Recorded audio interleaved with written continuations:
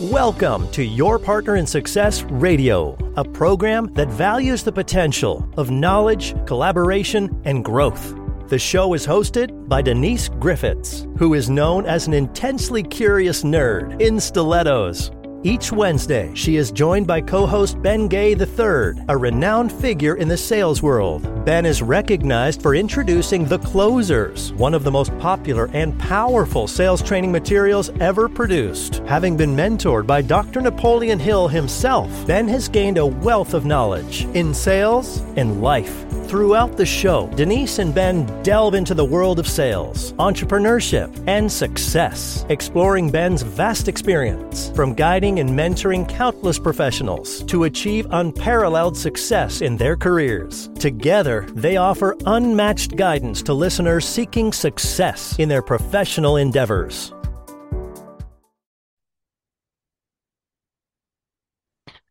Welcome back, ladies and gentlemen, to another exciting episode of the Closers Inner Circle podcast, hosted by Denise Griffitts and Ben Gay on Your Partner in Success Radio. And today we are unleashing sales mastery and podcasting expertise as we answer audience questions that are related to our particular disciplines. Now, naturally, Ben, being a living legend in sales, you'll have to excuse me, my voice is shot. It's 104 degrees here. I've been coughing up a storm as I gasp for air. So just bear with me. In where I live, we have two seasons, hot and hotter in hell. And guess where we are right now? But anyway, let me back up a bit. So naturally, Ben, a living legend in sales, is going to be addressing any questions related to sales, obviously. And on the other hand, as a host of Your Partner in Success Radio, a show that is ranked in the top 2% of the most popular podcasts globally, and I'm so proud of that, we'll be sharing my insights about podcasting, specifically honing in on the art of becoming a fantastic podcast guest. Ben, good morning. Hey, I want to take a moment to wish you a happy birthday. I know it was yesterday, and from what I'm seeing on social media, you received a lot of love from all over the world. They're very nice people. Well, they love you. We all do. I mean, I jumped up first thing in the morning. Oh, I've got to go wish him happy birthday. Darn it. That Randy guy beat me. We all know who Randy is. He must have waited up on, I know he did it on purpose. He tried to make me look bad. He was, I have a dear friend who's wished me happy birthday on August 1st every year for years. And I don't know why. Somehow that got in his system. My birthday's August 22nd. And this year, it came in while I was out, and Gigi answered it and said, I'll tell him what you said and so on. But his birthday's August 22nd. And I told Gigi, now you've ruined everything. It started, my birthday month. That's right. I really like that. What was she thinking? I don't know. Probably wasn't. But now he's squared away, so he called again yesterday to wish me a happy birthday. Well, you got 3 weeks. As I told my running buddy, Jimmy Rucker, the greatest salesman I ever worked with, who's my age, I said, I used the old adage, and it's so true. If we had known we were going to live this long, we would have taken far better care of ourselves. Yeah, I think we all think that no matter what age we are. We look back and go, oh, geez. Yeah, when you're talking about Randy Chaffee, and he's the one that did, I'm going to get him for that. But my brother, he's long since, he passed away a couple of years ago. He was the one that had a double lung transplant, and he finally succumbed. But it was always, it was a game with him. He was going to be the first one to wish us happy birthday or Merry Christmas or Happy Groundhog Day, whatever it was. He was going to be the first, by golly.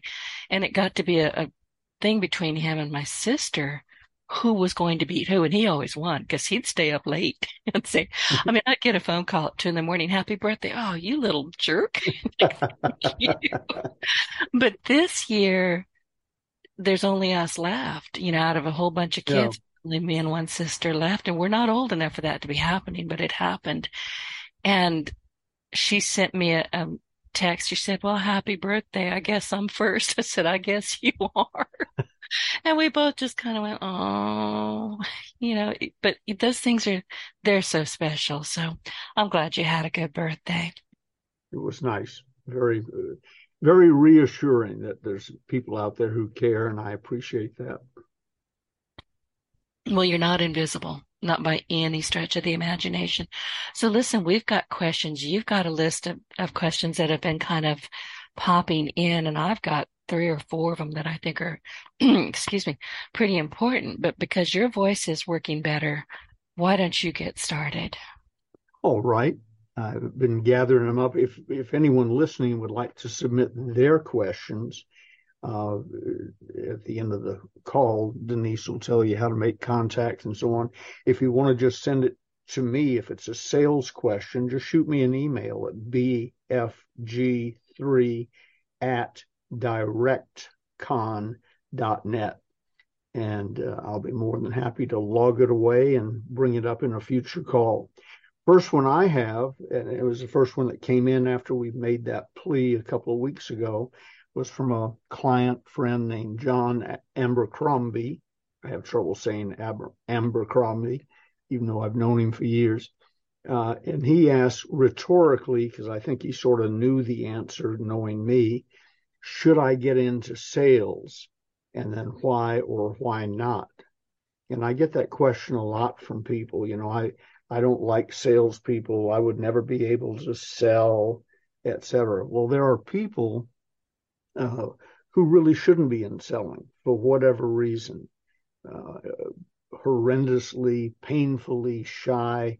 And, I can give the speech about get over it and go to Dale Carnegie and so on. If you want to do that, fine. But there are people who are inclined to want to sell, and there are people who would rather have root canal work done than go into selling. That's probably based primarily on ignorance because they think it's worse than it is. But there are people. Was talking to a young friend of a friend the other day who's, I think, 30, and he asked, should I get in sales? Basically the same question. And I said, no. And he said, oh, well, that isn't the answer I expected. And I said, well, I've watched you and talked to you for 10 or 15 years. And here's what I think you should do for financial security. Go get a job, maybe at the U.S. Post Office. I have a friend who works at our local post office who makes $200,000 a year, and he works at the front counter. He's been there a lot of years, and I guess he's had other jobs along the way. But I know lots of salespeople who aren't making $200,000 a year, and this guy with a blue shirt on, standing behind the counter taking letters in, that's what he makes. So there are people who I would direct in that direction. I know there have been times in my life when in selling there are ups and downs, and I've had a few downs over the years, down periods.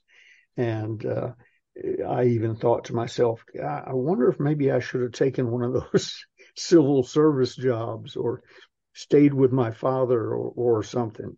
And so it's a highly personal question.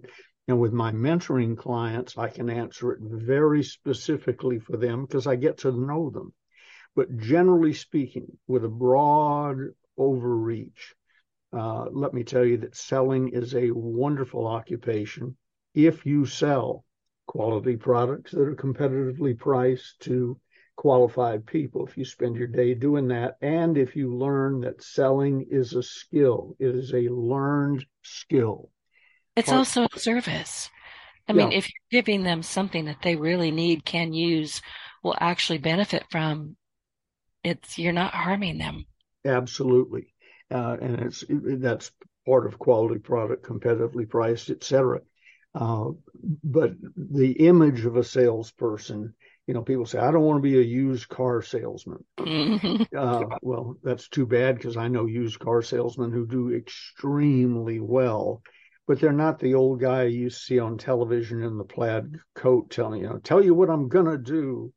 That's not a professional salesperson, wasn't then, isn't now. I don't know how well known was nationally, but we had a guy out here, Cal Worthington, who made a joke out of being an old-fashioned used car salesman and turned it to his advantage because he was absolutely delightful and filthy rich.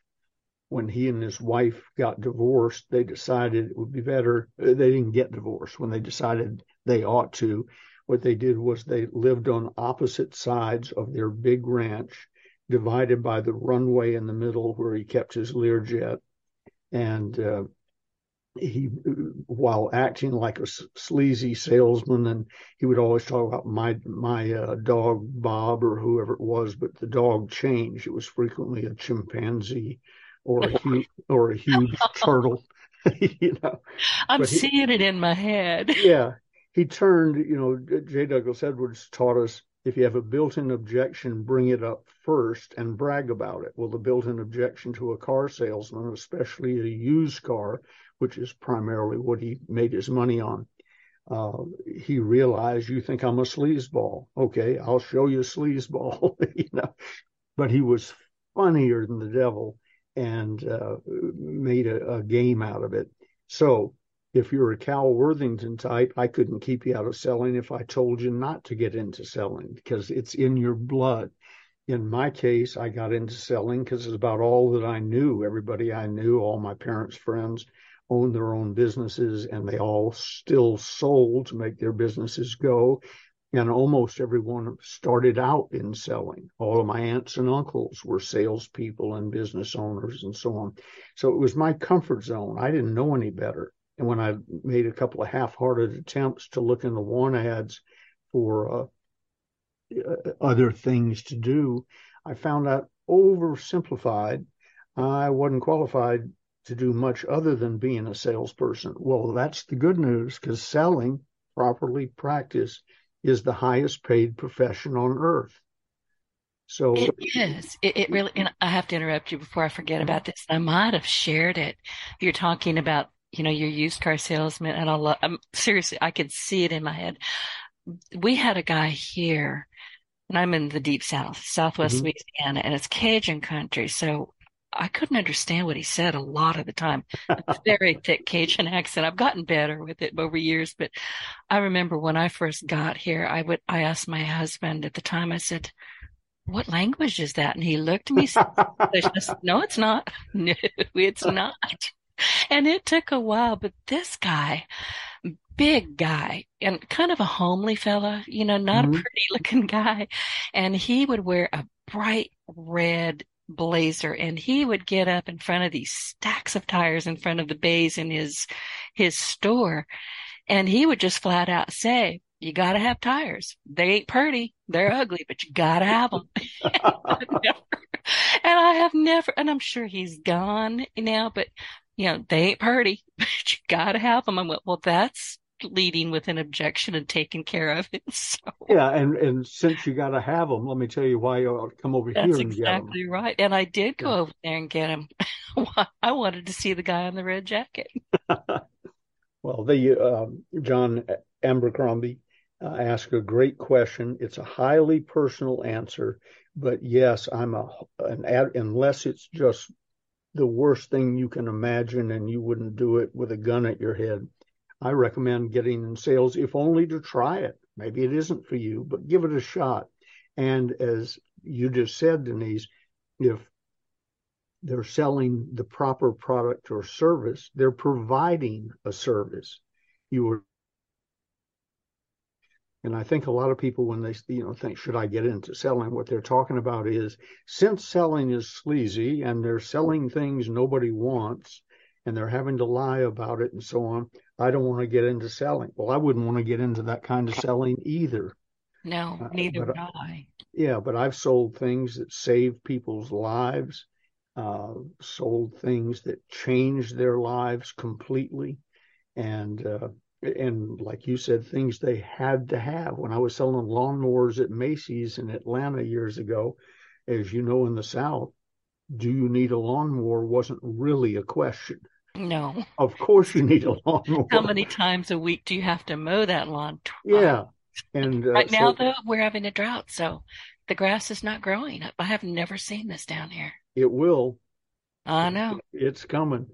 So it depends on what kind of selling, but the answer, generally speaking, in my case, is yes, but get good at it. Take the courses, read the books. The Closers would be a good place to start.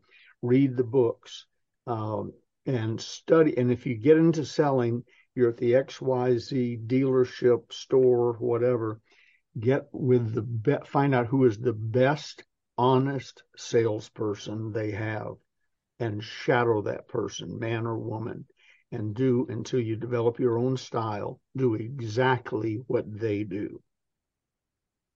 And you said something important, honest. And listen, I used to be really offended when somebody said, "Oh, you're the best natural salesperson." No, I'm not.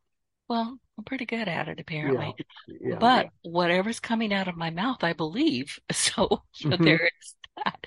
I'm not blowing smoke. At least I don't think I am. But I do know that we're sold something every single day. We're online. We're buying a marketing course. We need air conditioning filters. Oh, geez, where are we going to go? So we're going to go to Walmart. We're going to go online, find the best rated. We're being sold. Whoever sells the best filters and tells us they're the best filters, going to get that sale. Absolutely. And remember that the quality you, the listener, bring to the product or service, if you're good and sincere, is with this product, they get you. I've sold lots of products that they could have gone elsewhere to get. The Closers is the best-selling, most powerful, most popular books on selling, closing ever written. But they're not the only sales books. There are numerous other books that could make you a whole lot of money, and if you followed what they said. But what I always say, why should I buy it from you instead of XYZ? I say, because with this product, you get me. It's the only product on earth where you get Ben Gay. You get and if it lends itself to that, let's say I was selling cars. I never really have officially, but let's say I was selling cars. With this car, you get me. Here's my business card. And on the back of it, I will write my personal private cell phone number.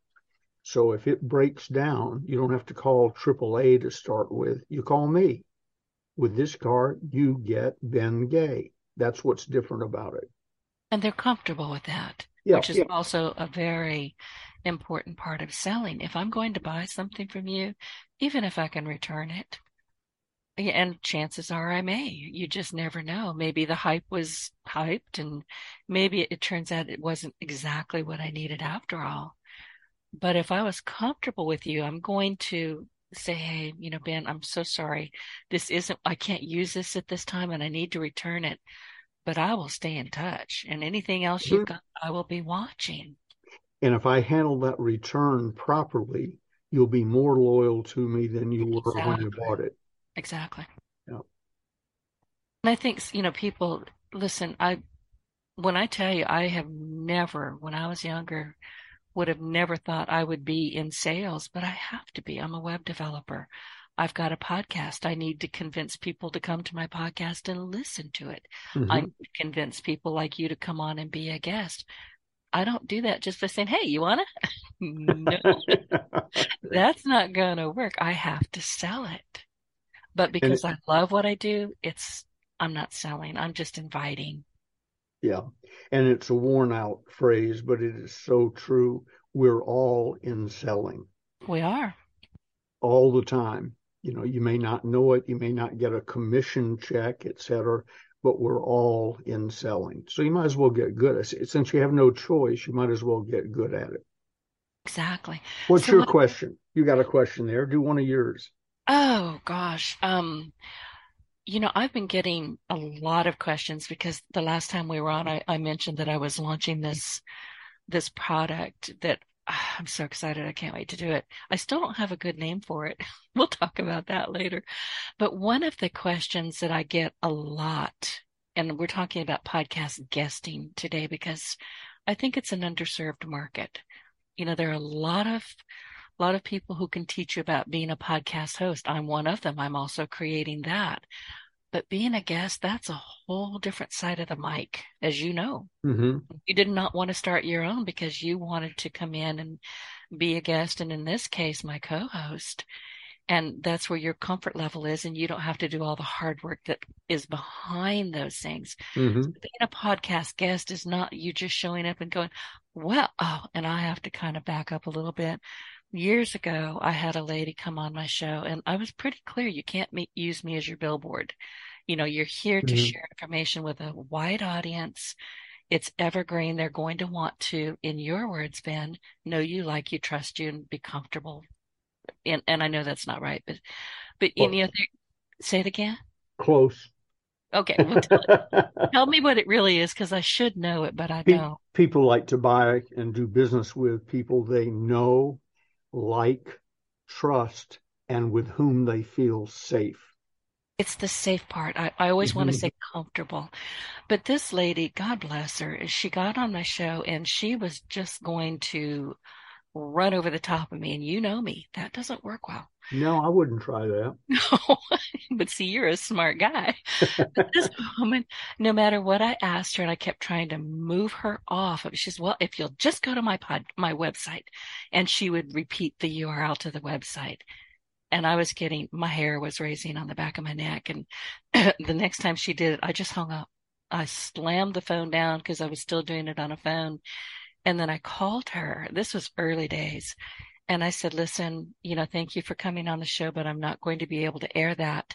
Oh, well, when can I come back? We want to finish it. I said, no, ma'am, we don't. You know, and She needed a course in listening. You had she, just told her I she know. wasn't coming back. And as a Southern girl, when I say no, ma'am, get out of my way, it's not a good thing. And she just kept right. Well, I've got more to share. And I said, no, ma'am, you don't.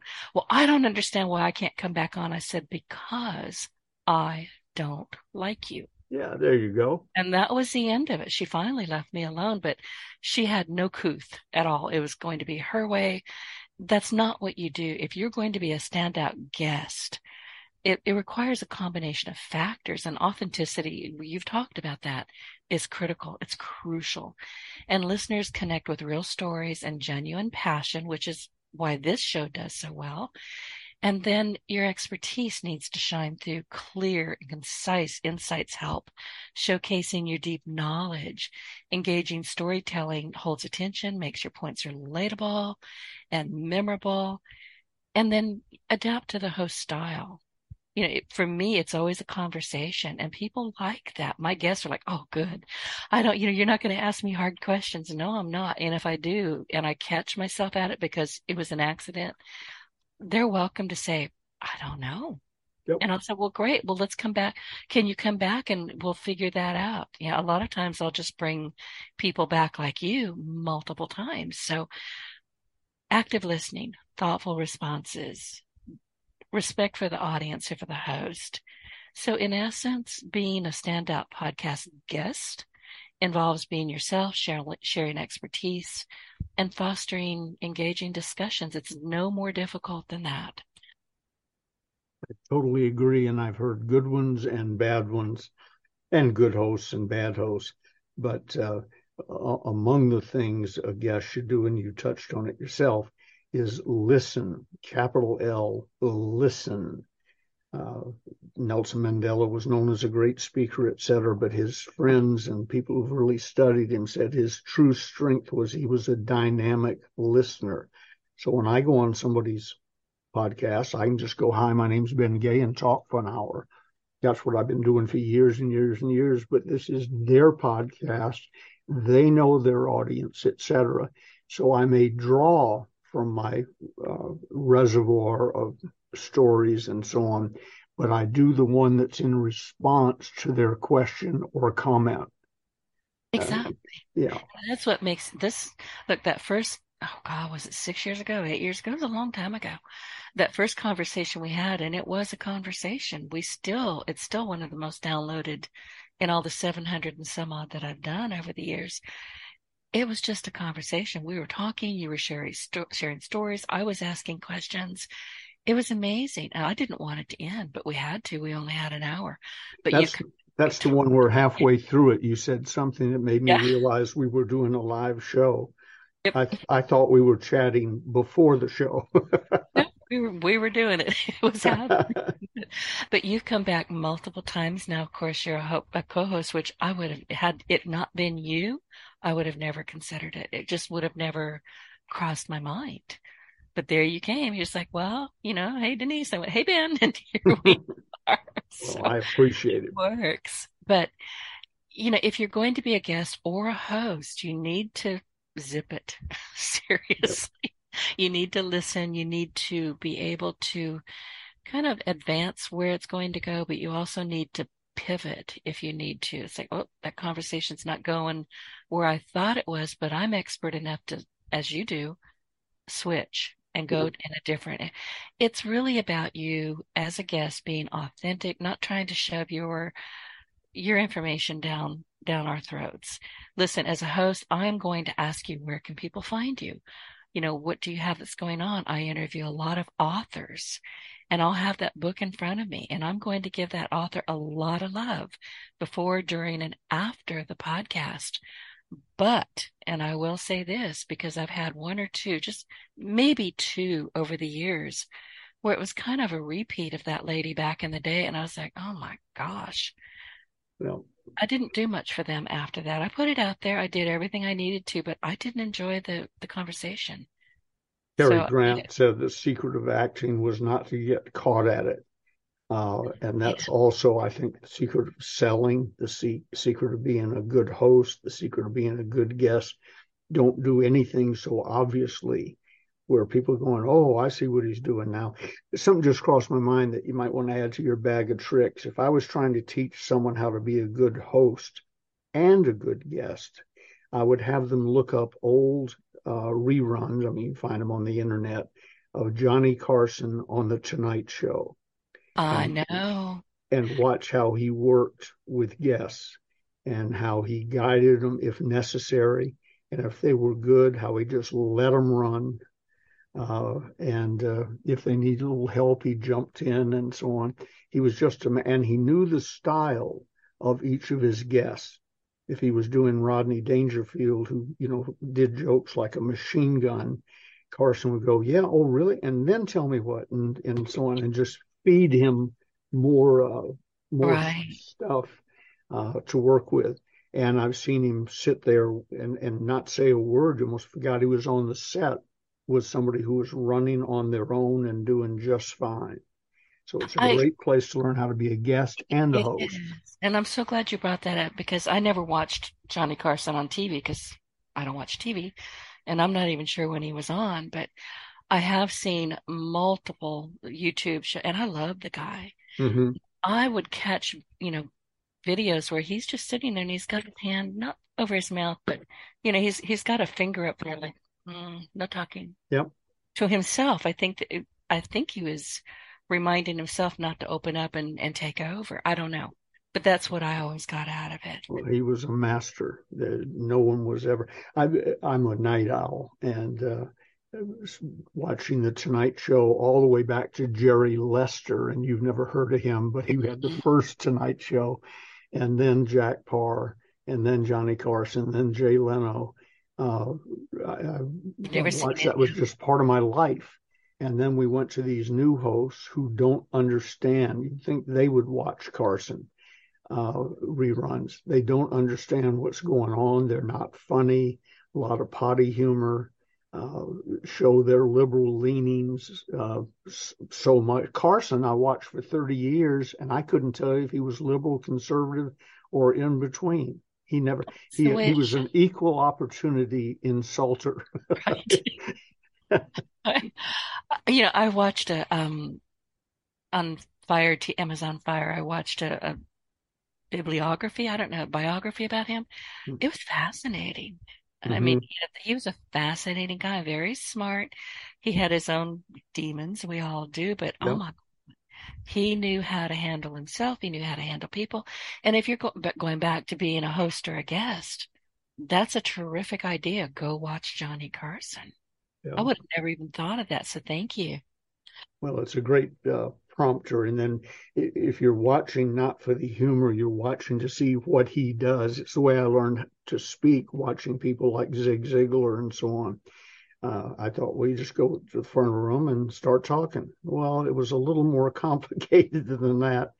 So I started sitting on the front row with my legal pad taking notes. Zig did this, then he did this. Mandino did this, and then he did this. Dr. Hill did this, and so on. And I realized, oh, this is an art. and a science and a profession.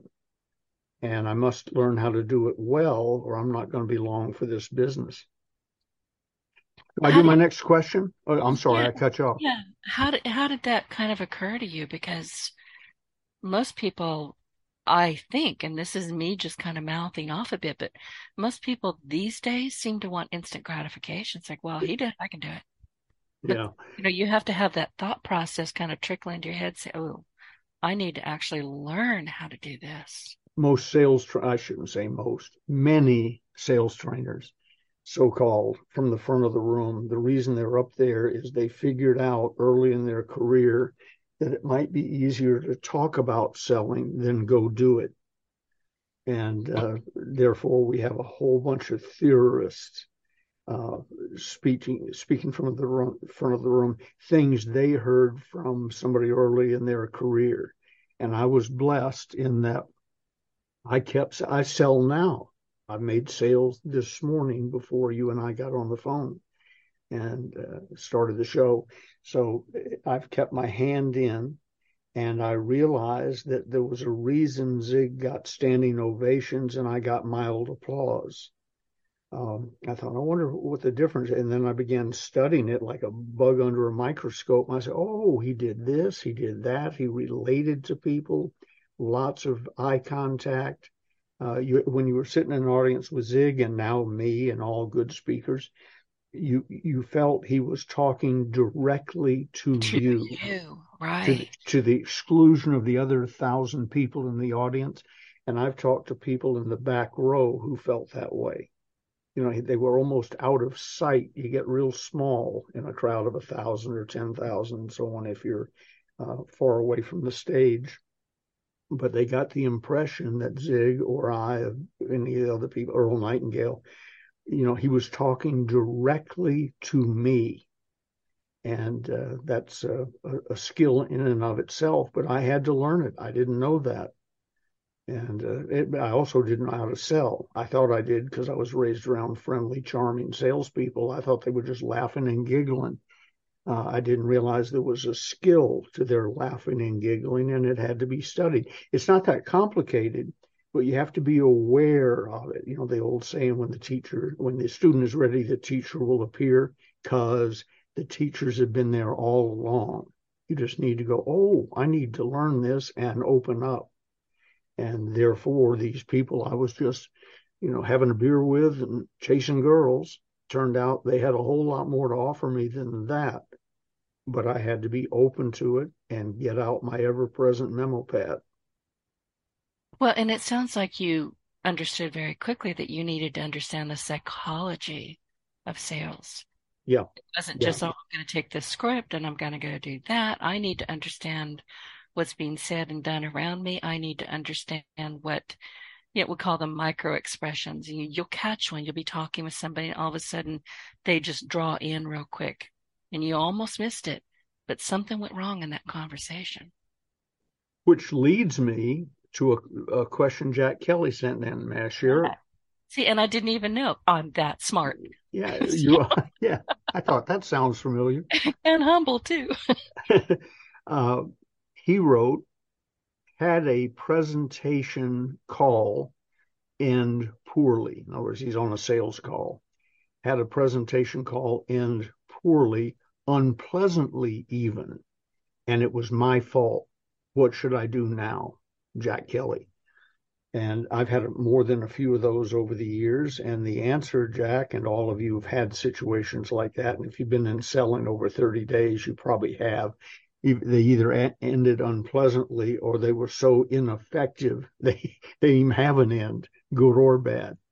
But the answer is, and it's tough, is called I'm sorry. And what you need to do is figure out which I'm sorry fits that situation. There you go. I've sent flowers to lady buyers, for lack of a better word, the person I was trying to sell, because I screwed up and it ended unpleasantly with just a note of apology. In this day and age, I've sent emails to people. I've been looking back over our conversation, and it didn't end well, and that's my fault, and I'm sorry. In other words, take it on head up. If you have a built-in objection, bring it up first and brag about it. That call didn't go well. That's totally my fault. I'm sorry. What can I do now? And you can also do some subtle things, like you do a little favor for them. You make sure they know it was a favor you did, to sort of wheedle your way back in. But first and foremost, I just take them on head up and say, I'm sorry. I've insulted friends, and in the middle of the conversation say, that was cruel to me. We had a friend who has had kidney stones, lots of kidney stones. Three of us are sitting in one of their backyards talking, and I've never had a kidney stone. They've convinced me they're painful, but I've never had one. The host was sitting next to me. He's an engineer type. And I knew from a couple of things. He'd said he'd never had a kidney stone. The other guy had had 14 of them. Oh. And an operation to go with several of the 14. So he was the resident expert. And when I turned to him empathetically to draw information from him, I said, look, I don't know anything about kidney stones, and neither does he, and pointed at my host, who's an engineer type. And if he wanted to know about kidney stones, he would have known about them. But I said, and neither does he. And I saw the look on his face. It was like I'd slapped him. Yeah. And the guy with the kidney stones started to answer my question. I said, whoa, before you answer, I have an apology to make. John, I phrased that very poorly. I assumed you didn't know anything about kidney stone. I may or may not be right. But even if I was absolutely right, I phrased it horribly. And I want to apologize, and I want to know that you accepted my apology. And he said, I've never had that happen to me before. What, somebody screws up in a casual conversation and stops it and says, my fault, my bad.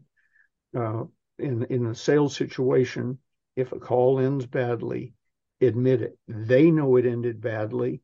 The next 5 people they talk to now know it ended badly, because they went out and told them all, whoever was in the hallway, their secretary, whatever, and you know it. So why not acknowledge it? It's the elephant in the room. Let's get the elephant back in its cage.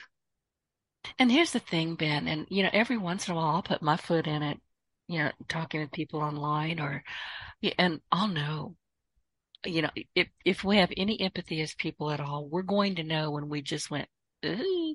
And on the face of it, it wasn't bad. It wasn't that bad, but you can feel that the reaction was not good. And you better grab it and say, I am so sorry. I'm not sure what I did.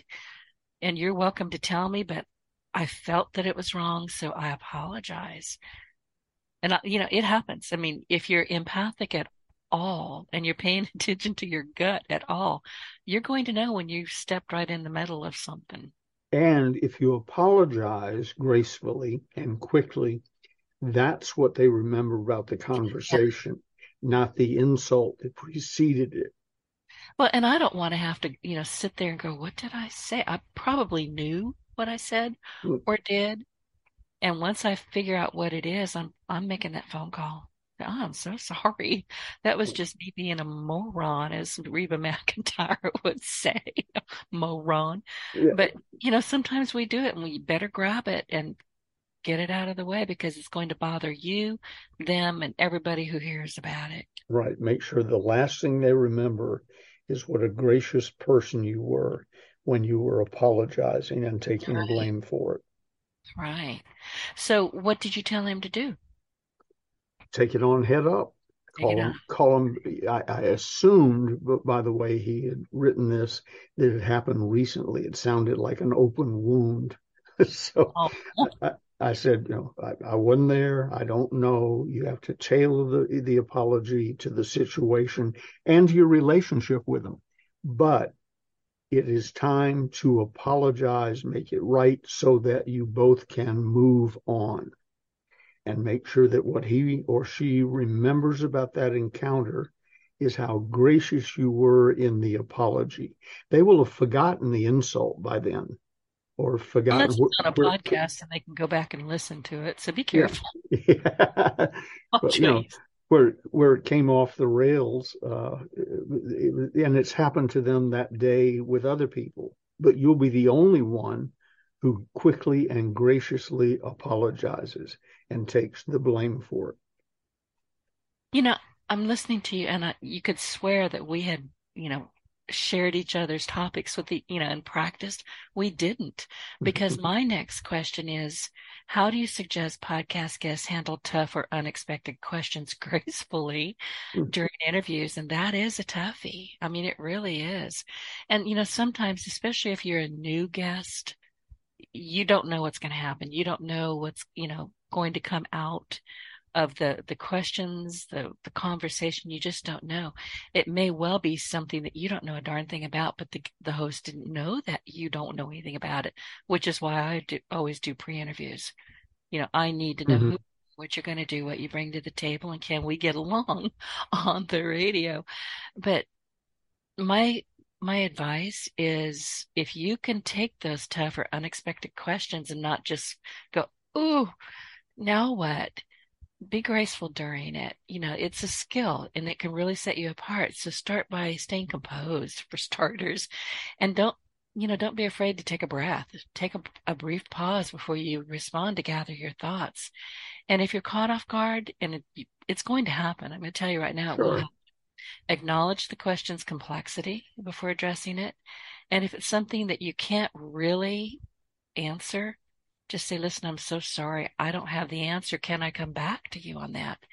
You'll get a lot more respect for that. But if you can answer it, focus on the positive aspects and then pivot to the related points that align with your expertise. So always remember, honesty is key. If you don't know the answer, don't fake it.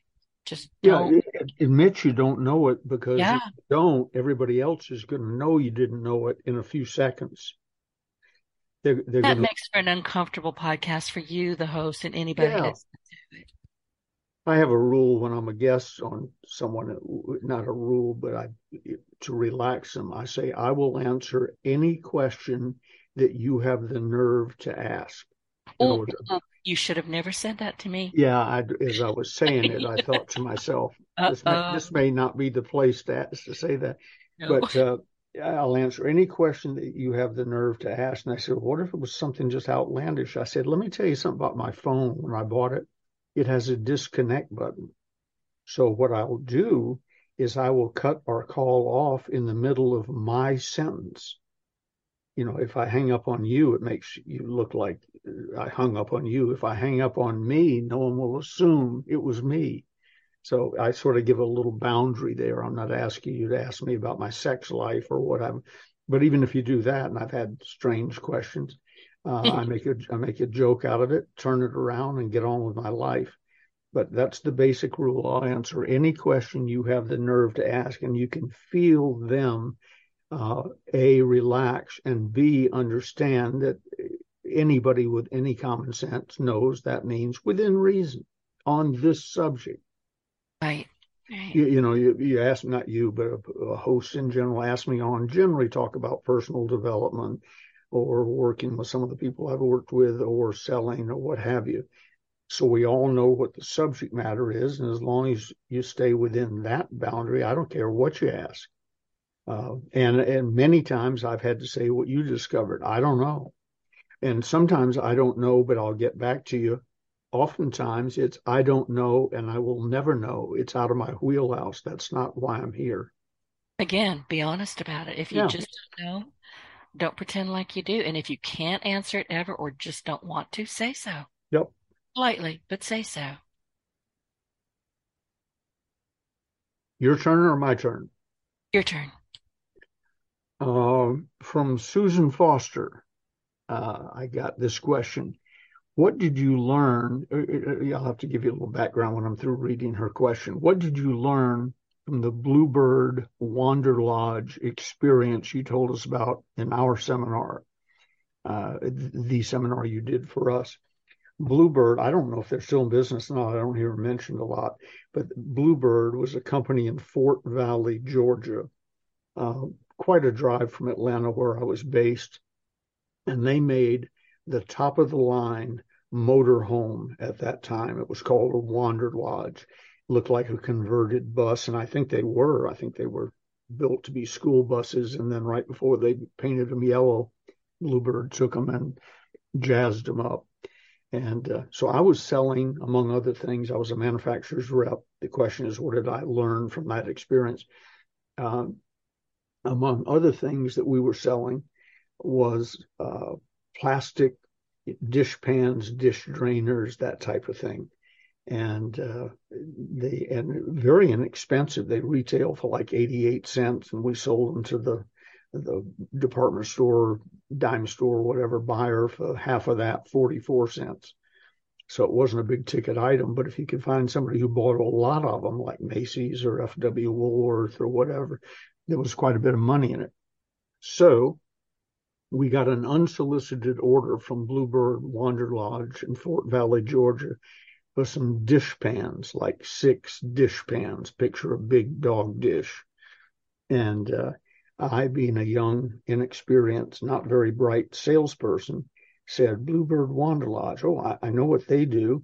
And they build these things with bedrooms and kitchens and so on. And so they're buying the dish pan, but they probably don't know that we also have dish drainers and dish this and sink this and mats and so on. So what I'll do is I will call on them and make sure that they have all of our plastic goods in every Wander Lodge they build. And I'm thinking thousands. And was very excited about it. And my boss said, have you researched it or talked to them? I said, no. Unsolicited, they bought some dish pans. And he says, okay. So, working strictly on commission, I got in my car. I know where this is going. Drove to Fort Valley, Georgia.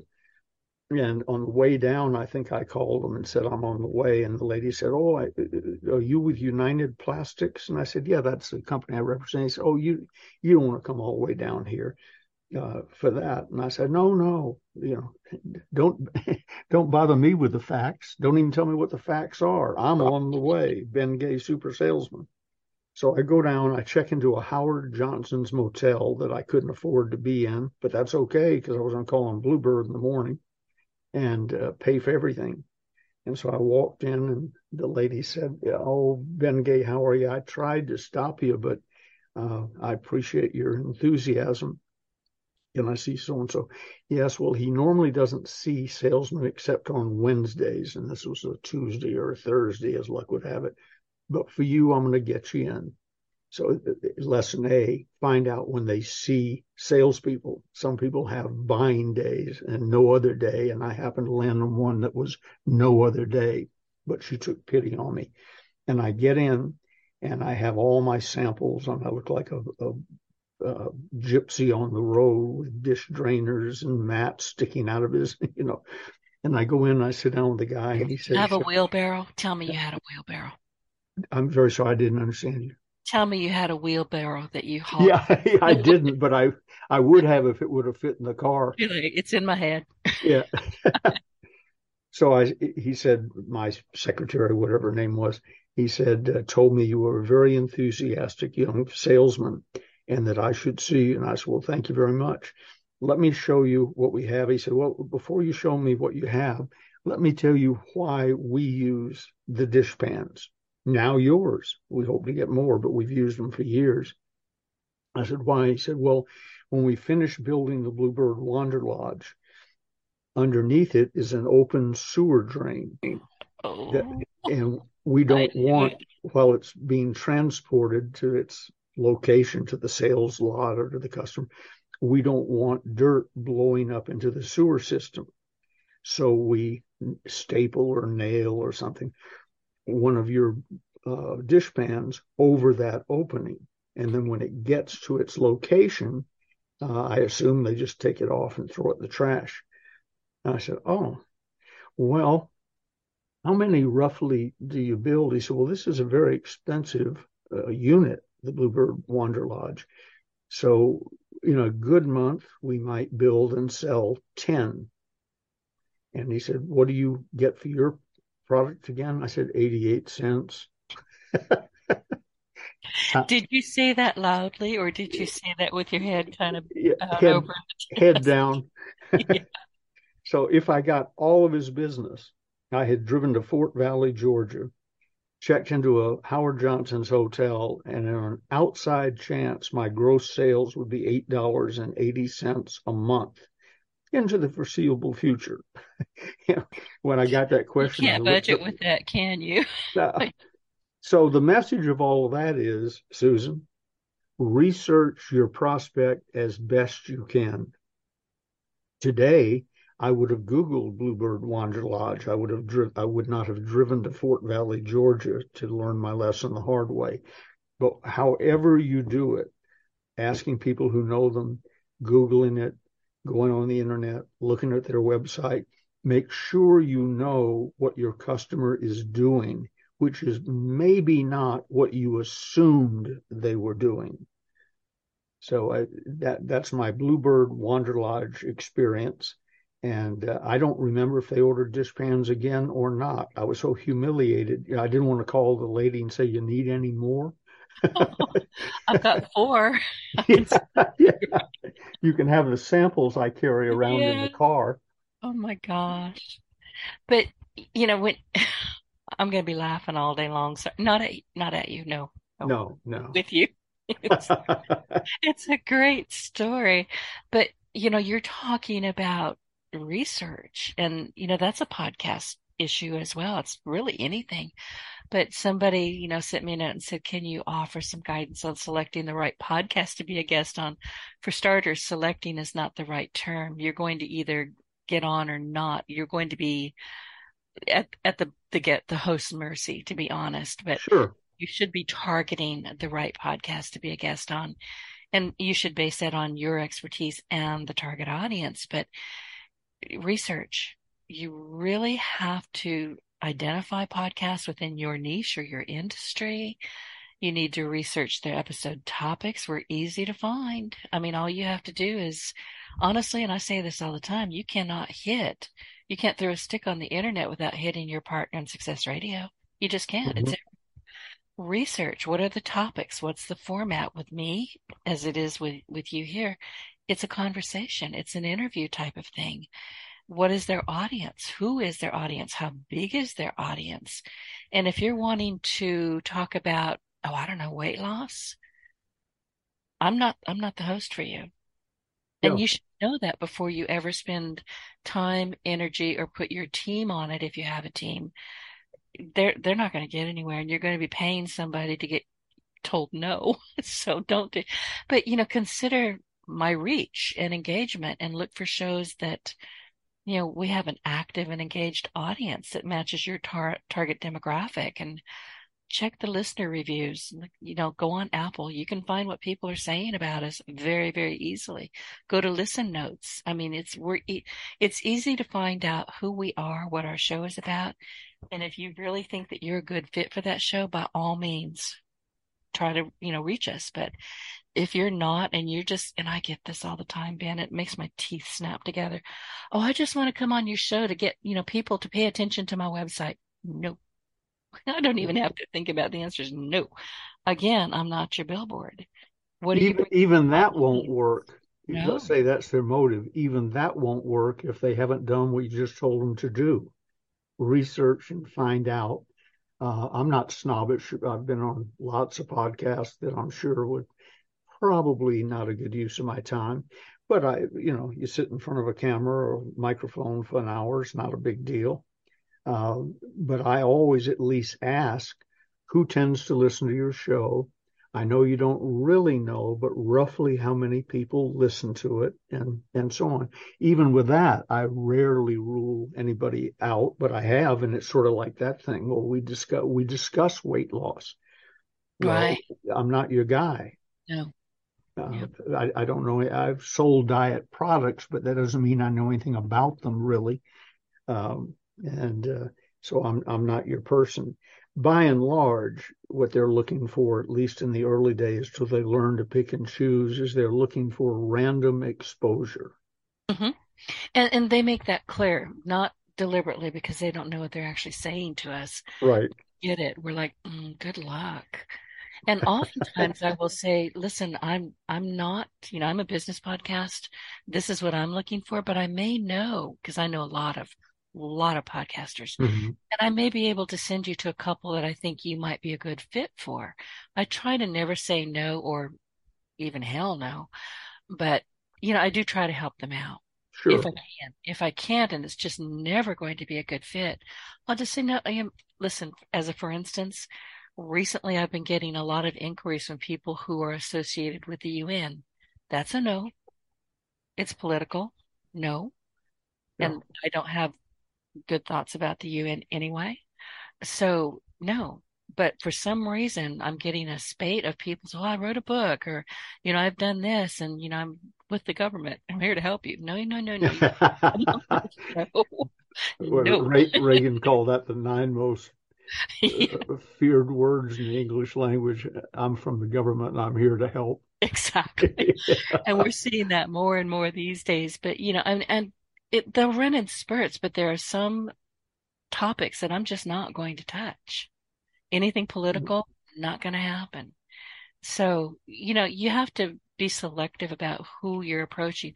Do I look and sound like I'm going to, want to talk about the UN? No, you didn't do your homework. Yeah. Small world, the UN was formed in large part I in know. in Tell the that story. in the parlor of Sally Stanford whorehouse in San Francisco. After they argued all day in public, they would go to Sally's into the parlor where they were given good cigars, fine brandy, and perhaps they participated in other activities. I don't know. I thought But that was Sausalito, or was it San Francisco? Sally wound up in Sausalito Oh, that's it. Yeah. running her beautiful restaurant, the Valhalla. But her whorehouse was in San Francisco, and she watched in 47 and 48, I believe, she watched the United Nations be formed in her parlor. That's all you need to know about the UN, right there. Yeah. Yeah. I'm not a fan of them. Her, I like them, not so much. Yeah. I'm with you. I love her story. I think she has a terrific story. Okay, your turn. I think you've got a couple more questions, and if we have time, I'll do mine. But Okay, I just have one more that I did in advance. This comes from Robert Melton, and he says, I'm building a new sales team. Where, how should I recruit? oh Lord, Yeah, that's an open-ended question. well, it is, but we can sort of narrow it down a little bit. In this day and age, if I were building everywhere and anywhere is the answer to his question. But if I were trying to build a sales organization quickly, I would use some of the new sales tools like ZipRecruiter. They do commission selling. He doesn't say whether these people are commissioned or not, but ZipRecruiter dabbles in commission selling and so on. They almost don't care what you're doing. I would join the sales organizations, and you Google that and you find out where they are. But there's the Automobile Sales Association, the Real Estate Sales Association, whatever, where salespeople tend to gather on the internet in big clumps. And I would use LinkedIn. referrals. I'm sorry. Definitely. Go to LinkedIn, definitely. Yeah, LinkedIn. They LinkedIn, have sure. groups up there. Yeah. LinkedIn and referrals. I was asked a question the other day. Someone's building a new Toastmasters organization, and how do I do it? How do I get the membership up? And I said referrals. Tell everybody next week, bring a guest, and imply if you don't bring a guest, we really don't need you either. It's a requirement. So 5 go to 10, then go to 20, and all of a sudden you're out of room. In a sales organization, I find great success in through referrals, because a new a salesperson in your organization doesn't want to bring somebody on the team that's going to make him or her look bad. So they tend to do the filtering for you. And to that, I would then add an override system. If you bring a good salesperson who sticks with us 6 months, let's say, then you get 5%, not out of their pocket, but an override of 5% of whatever they earned or sold or whatever, depending on what your math is. So you use that. And then the other thing is just to be aware. I've recruited some of the best salespeople on the planet out of restaurants, for instance, where or just see a salesperson doing a great job. How much do you make here doing that? They tell me, okay, if you come over here, we can double that. And all of a sudden you have a new prospect to join your sales organization. But I love to get people who they don't know they're selling, but they're already interacting with people day in and day out from the beginning of their shift to the end of the shift. And my favorite, because I like going in restaurants, we almost live in restaurants, is a good server or maitre d'. They got the people skills. They have to shift gears every couple of minutes. They have to deal with happy people, angry people, gracious people, cheap people, etc. And if I can watch somebody for an hour or so as they go about their duties, and they're good at doing all that with a smile on their face while being efficient, we will have that conversation. Bob, sit down for a moment. What do you make doing this? Well, if I could double or triple that, would you be interested? And they say, yeah. And sometimes they'll say, because they know a little bit about me, perhaps, they'll say, but I don't know if I want to be in selling. I say, you're already in selling. That's why we're having this conversation. You are very good at selling. So it's everybody and anybody. And there are certainly technical type of sales jobs where you have to have a certain education and so on. But the vast majority of sales, all they want to know is, will you show up? Will you stay early? Come early, stay late, work on weekends? And are you hungry enough to want to make some serious money? I probably have told you this, but in Holiday Magic Cosmetics, as a joke, we used to carry in our suit pocket, the down low, the lower pockets, little pocket mirrors like ladies carry in their purses. And when the question was asked, how do I know if they're qualified, or am I qualified, or what have you, we'd pull out the mirror, put it under their nose and say, yep, got vapor, you're qualified. So, and if the qualifications to join Holiday Magic, of which I became president and a multimillionaire, had been any greater than vapor on a mirror, you and I would not be talking today. That was the starting point. Yeah. And, you're talking about, watching people in restaurants. Bartenders, I would think, would also, be somebody good to talk with. But I tried to be a waitress for about 8 minutes when I was very young. I was just out of high school.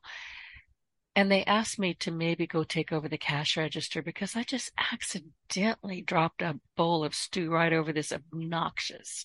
It was an accident. I was going to say that was an accident, right? It was. I backed up, and unfortunately for me, the boss, who was my sister-in-law's, well, she wasn't my sister-in-law at the time, but it was her father, and he had been watching me because I was brand spanking new, and he said, why don't you take over the cash register? And I saw what you did. I said, okay. But apparently I was so charming because I leapt back and I said, oh, I'm sorry. Did that hurt?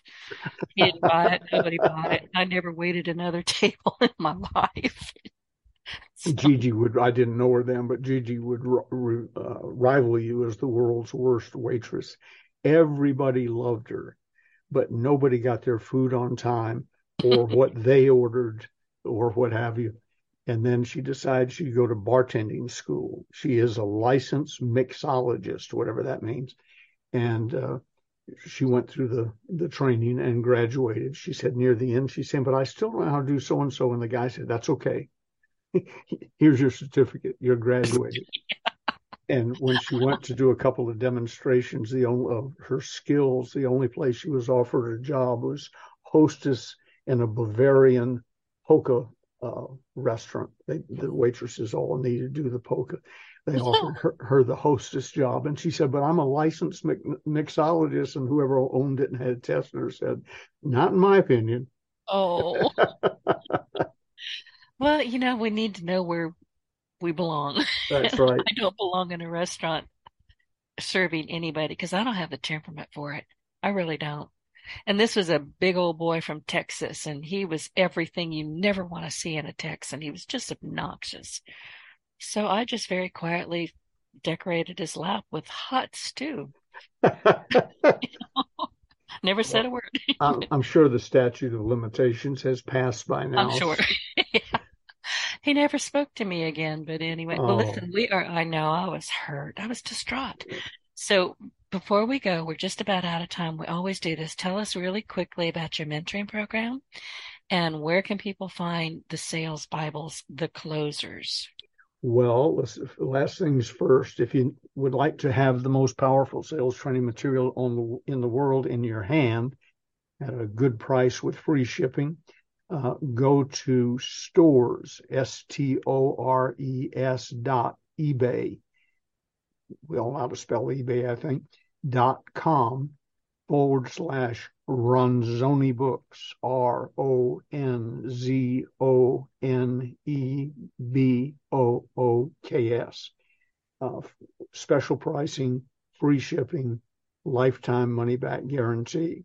If they want to reach me about my mentoring program, which oversimplified is where I do for my clients, my mentees, I do for them what Dr. Napoleon Hill did for me the last 2.5 years of his life. I offer you my age, experience, wisdom, and in the world of sales and business, I actually have some. And we do it on a conversational, very casual basis. You will love it if you need it, if you're ready. And you do that by just sending me an email and expressing interest in the mentoring program. We call it Mentoring Dynamics. And I will send you a letter that explains everything. No cost, no obligation. So just send me an email at B as in Ben, F as in Frank, G as in Gay, the numeral 3, BFG3 at directcon.net, directcon.net, and mention mentoring or something along those lines so I know why, and I'll fire back at you. Good, good, good. Listen, what do we want to talk about next week? Well, that's up to Yeah. you. If we get enough questions in, I really love that. If not, let's go back to the closers part 2, and you pick out something that you would like. One that is popular is the better resolution, starting on page 119. So Just if we wrote go that to the down. closers, part 2, that's where I would suggest we go next. Okay. But I love the questions. Well, now that people are saying, oh, I guess they mean it, we really can Yeah. ask. Because we've asked several times, and let's ask again. Listen, whoever's listening to us, we're easy to find. You can find us on LinkedIn. You can find us on Facebook. You can find me practically anywhere. And just look for your Partner in Success Radio, which is going to lead you to what we're talking about here, which is the Closers Inner Circle. And you can ask us any question you like, unless it's about sex or weight loss. We're not going to be there. Won't talk about one and aren't good at the other. No, I'm not going down that road. But we're here to help you because listen, we've both got a lot of experience in our individual. Ben has massive experience with the sale. I mean, he's known as living sales legend. I've been podcasting for 15 years, which makes me in podcast years about 100 years old, because when I started, I think there was me and 9 other people. That was it. We were out there by ourselves. But it's been an amazing journey for both of us, and we want to help you. So, get in touch with us. So before I say goodbye, or we say goodbye, I would like to remind our audience to be sure to look for us in iTunes, Audible, anywhere else you consume your business podcast. Again, I'll say it again. You can't throw a stick on the internet without hitting your Partner in Success Radio. So find us and take us along on your success journey. Ben, thank you. I love chatting with you. Same here, dude. You're one of my favorite people on the planet, as you know. I remember calling, I have to say this. I had a God wink and I picked up the phone. It was a God wink. I was being driven, I was being told to go call Ben. And I picked up the phone and I called you and you pretended to be somebody else. And I said, Ben, it's Denise. Do that. And I lost it. I'll never forget that. Do that. And I almost cried. I was like, oh. And that's Ben. He can help me. He can, I've had all these things going on in my head and I needed some wisdom. And I mean, when I heard you, holler, do that, I just kind of slumped in my chair and went, oh, thank God. So here we are. Well, I appreciate it, admire you. And as you know, if there's anyone who wants to be in podcasting, web building, whatever, there's no one else I recommend. It's you. Thank you. Tell Gigi hi. We will talk again tomorrow. Are you still, carrying on with your birthday? I mean, you Well, had as it. long as I can, but I found it's a little hard. Gigi works a month and it doesn't bother her in the least. She's unrepentant. I get a little embarrassed after a day or two of it. But as long as it lasts, those of you who didn't get your gifts in, go ahead and mail them. I accept late birthday gifts. Well, Amazon gift cards. Yeah, just because I'm a gracious person. Right. And if you decide you want to send Ben some Chewy gift cards, he can give those to me. So All right. I'll take care of those. Well, listen, everybody, thank you. We will see you again next week. Have a great day, Denise. Thank you.